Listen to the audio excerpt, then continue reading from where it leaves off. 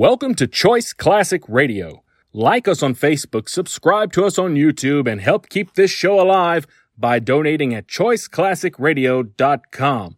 For more of your favorite old-time radio shows, join us on our companion podcast, Choice Classic Radio, Mystery, Suspense, Dramas, and Horrors, where we bring to you the most mysterious tales that the golden age of radio had to offer. And now, with over 167 episodes broadcast on NBC Radio from 1949 to 1953, we bring to you Dangerous Assignment.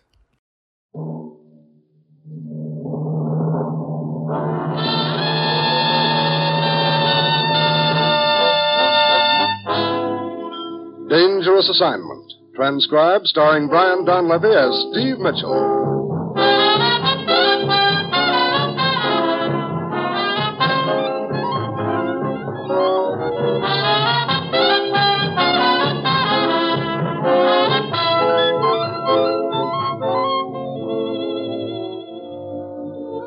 Yeah, danger is my assignment. I get sent to a lot of places I can't even pronounce. They all spell the same thing, though, trouble. But when I walk into the commissioner's office, I don't realize that this assignment's going to show that sometimes the only way you can win is to let the whole deal go up in smoke.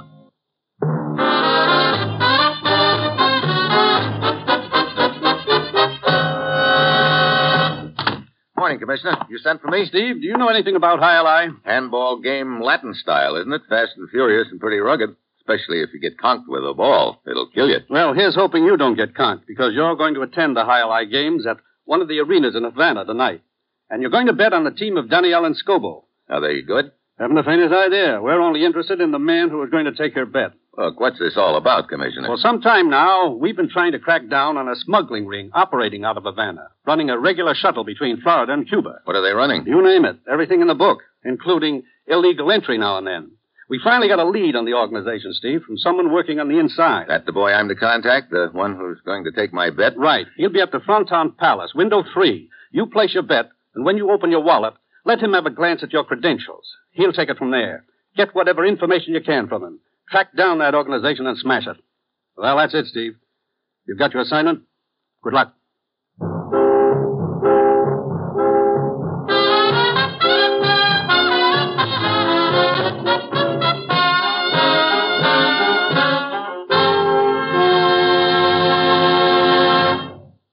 The National Broadcasting Company is presenting Dangerous Assignment, starring Brian Donlevy in the role of Steve Mitchell, colorful, two-fisted government agent. At all those places of the world where danger and intrigue walk hand in hand, there you will find Steve Mitchell on another Dangerous Assignment. A sufficient supply of blood and blood plasma to save the lives of our wounded soldiers in Korea continues to be of the utmost importance. Now, the reserve is still at a critically low ebb. And to give our wounded GIs the blood they must have to save their lives and speed recovery, a minimum of 300,000 pints a month is absolutely essential. Whole blood and blood plasma are the one treatment for which medical skill cannot provide a substitute. There is no sensation at all to the donor except the good feeling of knowing some wounded soldier will be thankful all his life for what the blood donor is giving. So remember, make an appointment at once with your nearest Red Cross blood center.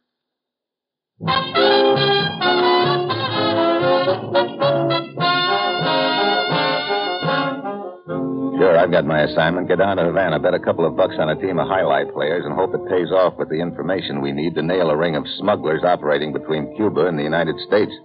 It's late afternoon when my plane sets down in Havana. I check in at my hotel, and that night I wander over to the Fronton Palace, a large indoor arena used for highlight games. Their teams on the floor are going at it hot and heavy, and the crowd is building steam. I watch them for a while, and then I ease over to the window number 3 to place my bet. Si, senor? I'll put a 5-spot on Daniele and Scobo. Si. That's quite a crowd here tonight. Tonight and every night, senor. High-Lie is a very popular sport in Havana. Here you are. Thanks. Here's your 5. Gracias, senor. There is an alley in back of the building. I will be waiting in my car. Half an hour, Senor Mitchell. I'll be there.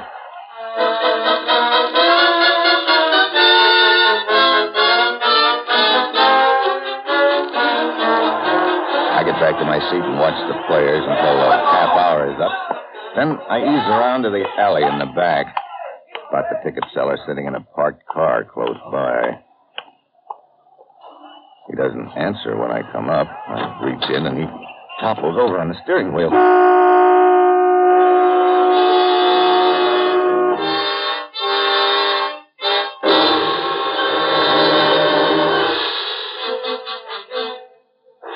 Unmarried. He has worked at the fronton for the past 2 years. And Francisco Rodas, no police record. That's all we have on the dead man, huh, Lieutenant? Unfortunately, yes. You say he was involved with the smuggling ring, Senor Mitchell? So we were led to believe he was going to fill us in on it. Only somebody with a knife got to him first. Someone obviously from the organization. They must have known he was going to talk. Yeah. Where was Rhoda staying? According to his identification card, 36 Paseo de Baracoa. Let's go over and shake it down.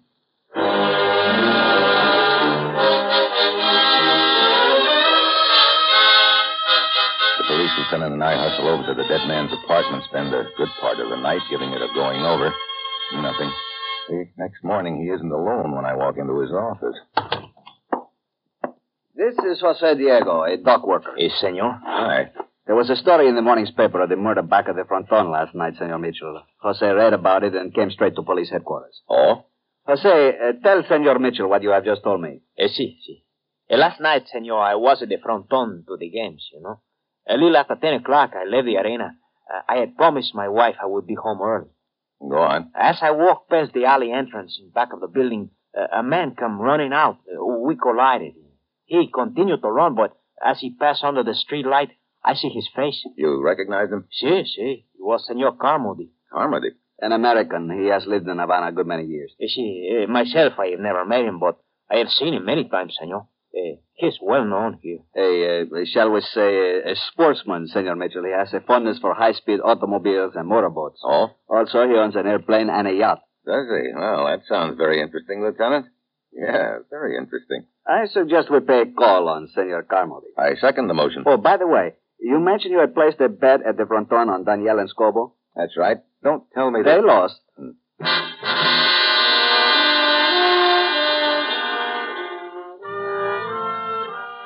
Carmody's place is a low, rambling ranch house at the edge of town. He greets us at the door wearing a black silk dressing gown and a white muffler. He's carrying a tall glass of tomato juice and an obvious hangover. We follow him inside. Well, I'd like to have you meet an old friend, Ralph Pawson. Morning, gentlemen. Mr. Mitchell, Lieutenant Moreno. Lieutenant? Police Department. Oh. Don't ask me what this is all about, Ralph. I wouldn't know. Sit down, gents. Thank you. And let's get on with it. My mood is not getting any better. I'd just like to ask you a few questions, Carmody. Sure. Where were you last night? Last night? Brother, a lot of places, Mitchell. So they tell me. Go anywhere near the Fronton Palace, say around 10 o'clock? The Fronton? No, I don't think so. Look, what's this all about? Murder. Murder? A man named Francisco Rodas was murdered in the alley behind the building a few minutes after 10 o'clock. Hey, there was something about that in the morning paper. Say, what's this got to do with me? Someone saw you running out of that alley shortly after the crime was committed. What? Now, see here, Mitchell. Are you accusing I him? just want to know what Carmody was doing there. He was with me. We had dinner at the yacht club. Yeah, that's right. Fill in the time. Well, we met at the club around 7. You can check with the waiters. They'll tell you. What time did you leave? Oh, around 10:30. Can I check that with the waiters, too? Well, Pawson? Look, Wait a minute, Ralph. No need to stick your neck out on my account. What he says is true, Mitchell. We had dinner together at the club, but I left early. How early? A little before 9:30. Ralph had a phone call to make. I remember that much. Not too much more, I'm afraid. Have a rough night? Yeah. While I was waiting for Ralph, I spotted some friends at the bar. I went over, had another couple of drinks, and the next thing I knew, I was outside. Go on. Well, there's not much more to tell. I remember walking down the street, the Avenida Ruiz. It's all sort of vague after that. I finally got home around here about midnight. Hey, this dead man, what was his name? Rodas. Francisco Rodas. Never heard of him. What'd he do? He was employed at the fronton, senor. Still doesn't register, Lieutenant. Perhaps it will, senor, after you have taken a ride with us to police headquarters. Come along.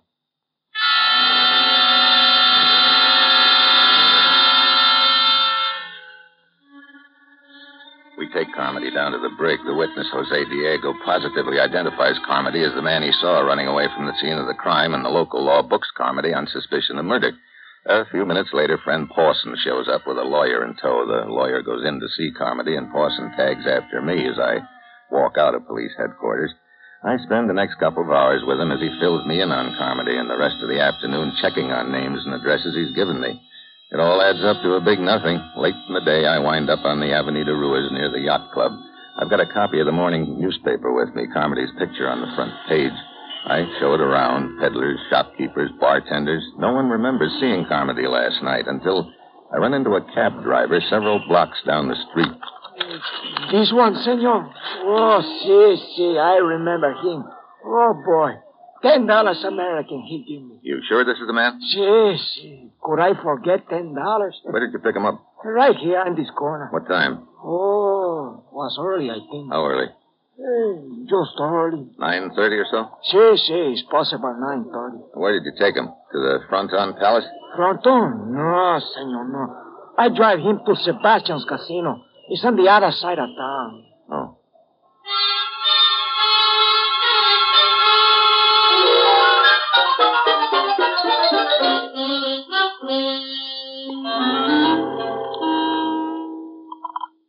Lieutenant Moreno speaking. Steve Mitchell, Lieutenant. I'm calling from Sebastian's casino. See? Looks like maybe Carmody isn't our boy after all.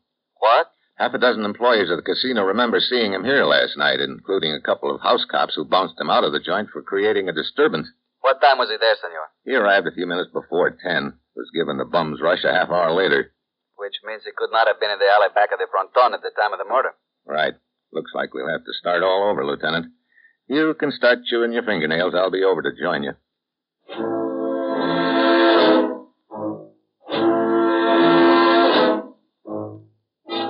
I hurry out of the casino, start down the narrow street, but I don't get very far. A car suddenly pulls away from the curb across the way. I duck, but not fast enough.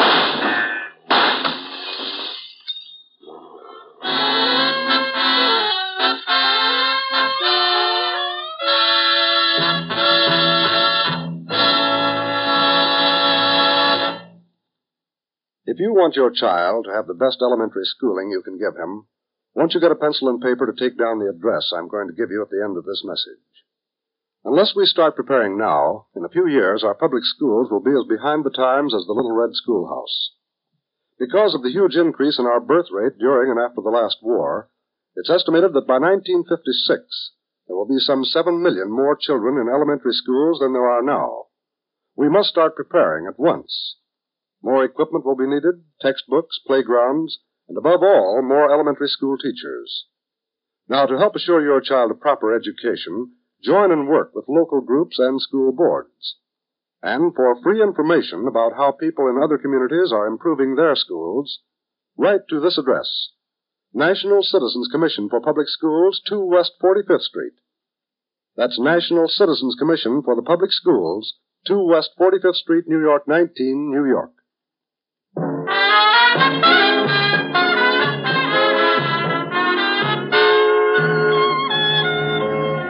Now, back to Dangerous Assignment and Brian Donlevy as Steve Mitchell.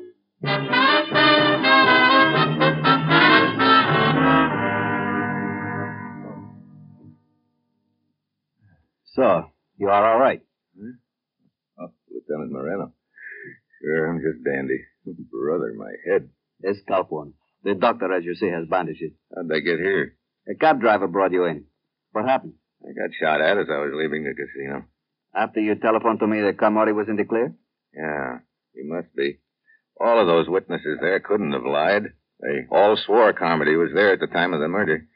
I think we ought to have another talk with our obliging little witness, Jose Diego. Lieutenant Moreno, I swear to you, I'm telling the truth. Look, how could you have seen Carmody in the alley behind the Fronton Palace when half a dozen people swear he was in the casino at the time? Well, how do I know how such a thing could be? All I know is it was. Lieutenant Moreno speaking. What? But... Very well, send her in. That will be all for the present, Diego. You will wait in the next room. See? What now? An American woman, a Senora Henderson, insists on seeing me. She says it has to do with the matter we are investigating. Oh? Come in. Lieutenant Moreno? Yes? May I present Senor Mitchell? How do you do? Mrs. Henderson? What can I do for you, Senora? I'll be brief. My name is Barbara Henderson. I'm from Miami. I arrived here in Havana 2 weeks ago looking for my husband. Oh? You see, he left me during the war. His name was Jim Henderson. We were married in Baltimore in January of 1944. I see. And you have reason to believe your husband is now here in Havana? Yesterday, I found out without a doubt that he's here. Look, Mrs. Henderson, this is all very interesting, but I don't quite see what it has to do with the case we're investigating right now. Just this. See this picture in the newspaper? The man you're holding here is a suspect? Sure. His name is Carmody. No, you're wrong, Mr. Mitchell. That's my husband, Jim Henderson.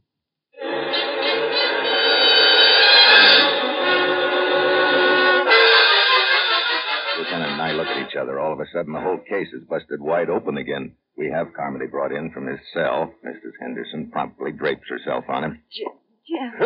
Hey, what is this? Oh, Jim, please. Why did you leave me? Look, what gives here? Who is she, Mitchell? Mrs. Henderson. And she says you're Mr. Henderson. What? Jim, don't do this to me. Look, I've never seen this dame before in my life. Why, you... He's lying, Lieutenant. He is Jim Henderson. We were married in Baltimore in January 1944, and he deserted me. Guess again. I was in the Army in Europe in January 1944. I could have married this babe in Baltimore. You were in the Army, huh? I sure was. You can check that, Mitchell. Don't worry, Carmody. I will.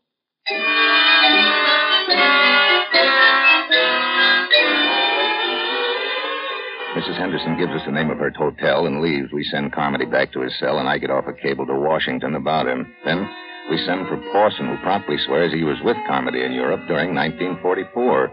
The three of us wait in Lieutenant Moreno's office for a reply from Washington. Every time Pawson finishes a cigarette, he methodically rips open the paper, scatters the tobacco flakes in the ashtray, and crumples the paper into a tiny ball. Finally, Moreno can't stand it anymore. Why do you do that? Nerves? That's Army, isn't it, Pawson? Yeah. If you ever had a police at Camp Yard, you'd know why, Moreno. The tobacco flakes mingle with the dust, and the crumpled up paper is a lot less noticeable than a cigarette butt on the ground. Very sensible. Yeah, Carmody taught me that when we were in together. Hey, look, when are you guys going to lay off him? I told you we were in Europe together. How could he have married that woman? How could he have anything to do with any of this? Come in. The answer to your cable, Mitchell. Yeah. Well? Carmody was in Europe in January of 1944. Yeah, now are you satisfied? Yeah. Look, it's pretty obvious to me that this guy Henderson is the one you really want. Looks that way. Come on, Lieutenant. Let's check with Mrs. Henderson again, see if she can give us any further information on her husband.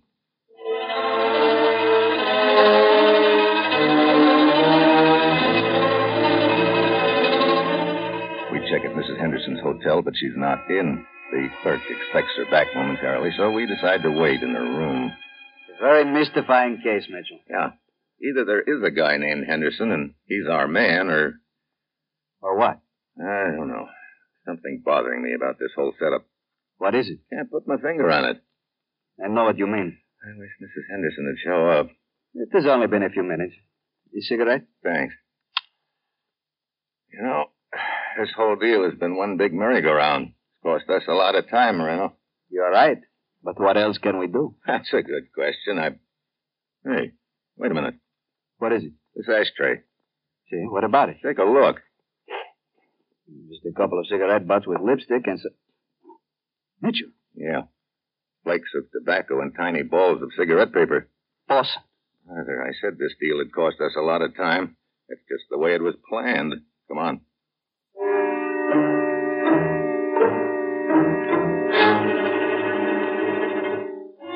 We head for Pawson's apartment. He's not there. We do a fast checkup on him and uncover a couple of very interesting facts, one of which sends us hightailing down to the waterfront. This is the place, Mitchell. Yeah. Pawson's lawyer said he owned that little cluster of fishing boats out there at the pier. Five will get you 10 that he's on one of them right now, getting ready to shove off. You take one side, I will take the other. We split up. I work my way along the row of boats. They're all dark except for small deck lights. Then suddenly I spot somebody climbing aboard one of them. It's Mrs. Henderson. I slip aboard and grab her. Mitchell! But just then something hard connects with the back of my head. I go to my knees. Sorry, Mitchell. Been standing out here on deck in the dark for several minutes waiting for Barbara. You know, Parson, you're giving this head of mine a pretty rough go. First you crease it with a slug, then you massage it with a gun butt. Like I say, I'm sorry. All right, lean against the rail. You'll be okay. Thanks. Guess I will. You've been leading Marino and me a merry chase in the deal. First you hire Jose Diego to swear that he saw Carmody near the scene of Rhoda's murder. We find out that he couldn't have been. Then you hire your pal Barbara here to pose as Mrs. Henderson with a phony story about her husband. Sounds to me like you've been working for time. Right. 48 hours of it, to be exact. It's taken me that long to convert my Havana holdings to cash. Sure, I could have taken a Potter right after I killed Rodas, but I had to leave broke. This way, I'm carrying about $100,000 with me. Heading the smuggling ring must have been profitable. Oh, yes. You see, Mitchell, if I hadn't given you a bum steer right off the bat, you'd have probably concentrated more on the victim's background. You'd have discovered he used to work for me in the fishing fleet here. It probably would have gotten you interested in me right off the bat. I had to stall that off until I got my money. You did a pretty neat job of it, too. If it hadn't been for those crumpled cigarette papers in Barbara's room, I might never have tumbled. Oh, so that was it, huh? Oh, very careless of me. What are you waiting for, Parson? Kill him. Not here. It's too noisy. You're coming out with us on the boat, Mitchell. Oh, bully for me. Okay, let's get started. Hardly. I doubt if you came down here alone, Mitchell. Your friend Marino must be around. If we start the boat now, he'll flash a warning to the harbor patrol. So we'll just stand here in the dark, nice and quiet, until he comes along. And we'll take care of him first. Really, senor? What? Watch out, Marino. I've got him. Oh! Sorry, Barbara, old girl, but you're not leaving. Let go. Oh, relax. You okay, Lieutenant? Yes, his shot was quite wild. And before I could return it, you had taken care of him quite effectively. Well, I sort of felt I owed him then. How'd Marina know you were on this boat, Mitchell? His signal told me. Signal? Sure. Parson gave the idea when he told me to lean on the rail. See that little black deck light beside it? I was passing my hand back and forth in front of it while I was talking to Parson. My body screamed it from you. I figured the flashing light would bring Marino. Which you did, in the nick of time. Yeah, I guess you might say you finally saw the light, huh?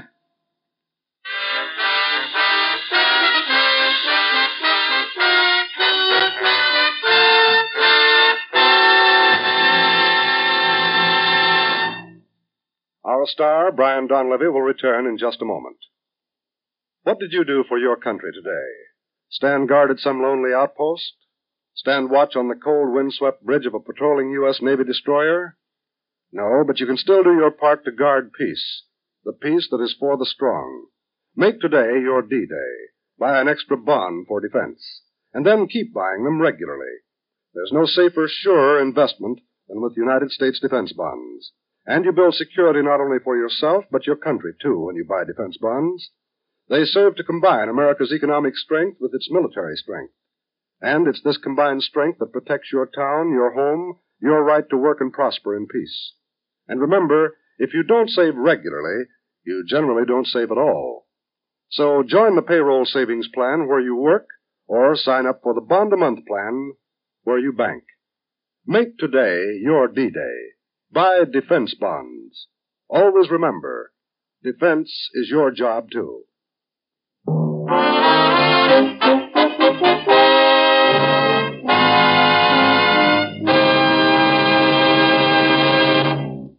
Next week, Turkey. I nominate myself for a slab in the morgue. And that will be Steve Mitchell's dangerous assignment next week.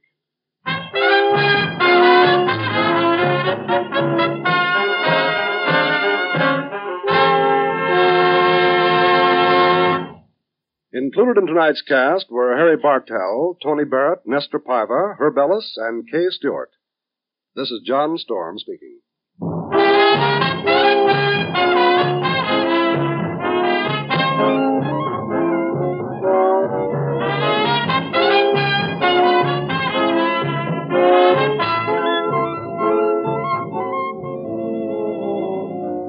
Dangerous Assignment, starring Brian Donlevy in the role of Steve Mitchell, with Herb Butterfield as the commissioner, is written by Bob Reif and Adrian Jandot and is produced and directed by Bill Karn. Be with us again next week at this same time when Brian Donlevy, starring in the role of Steve Mitchell, will embark on another transcribed Dangerous Assignment.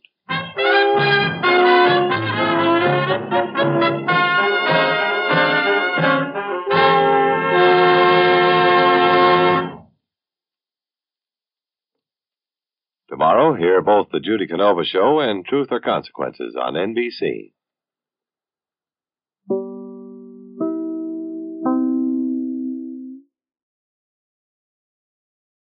That concludes today's episode. We'd like to thank you and remind you to donate at choiceclassicradio.com. Remember, your donations make episodes like this possible.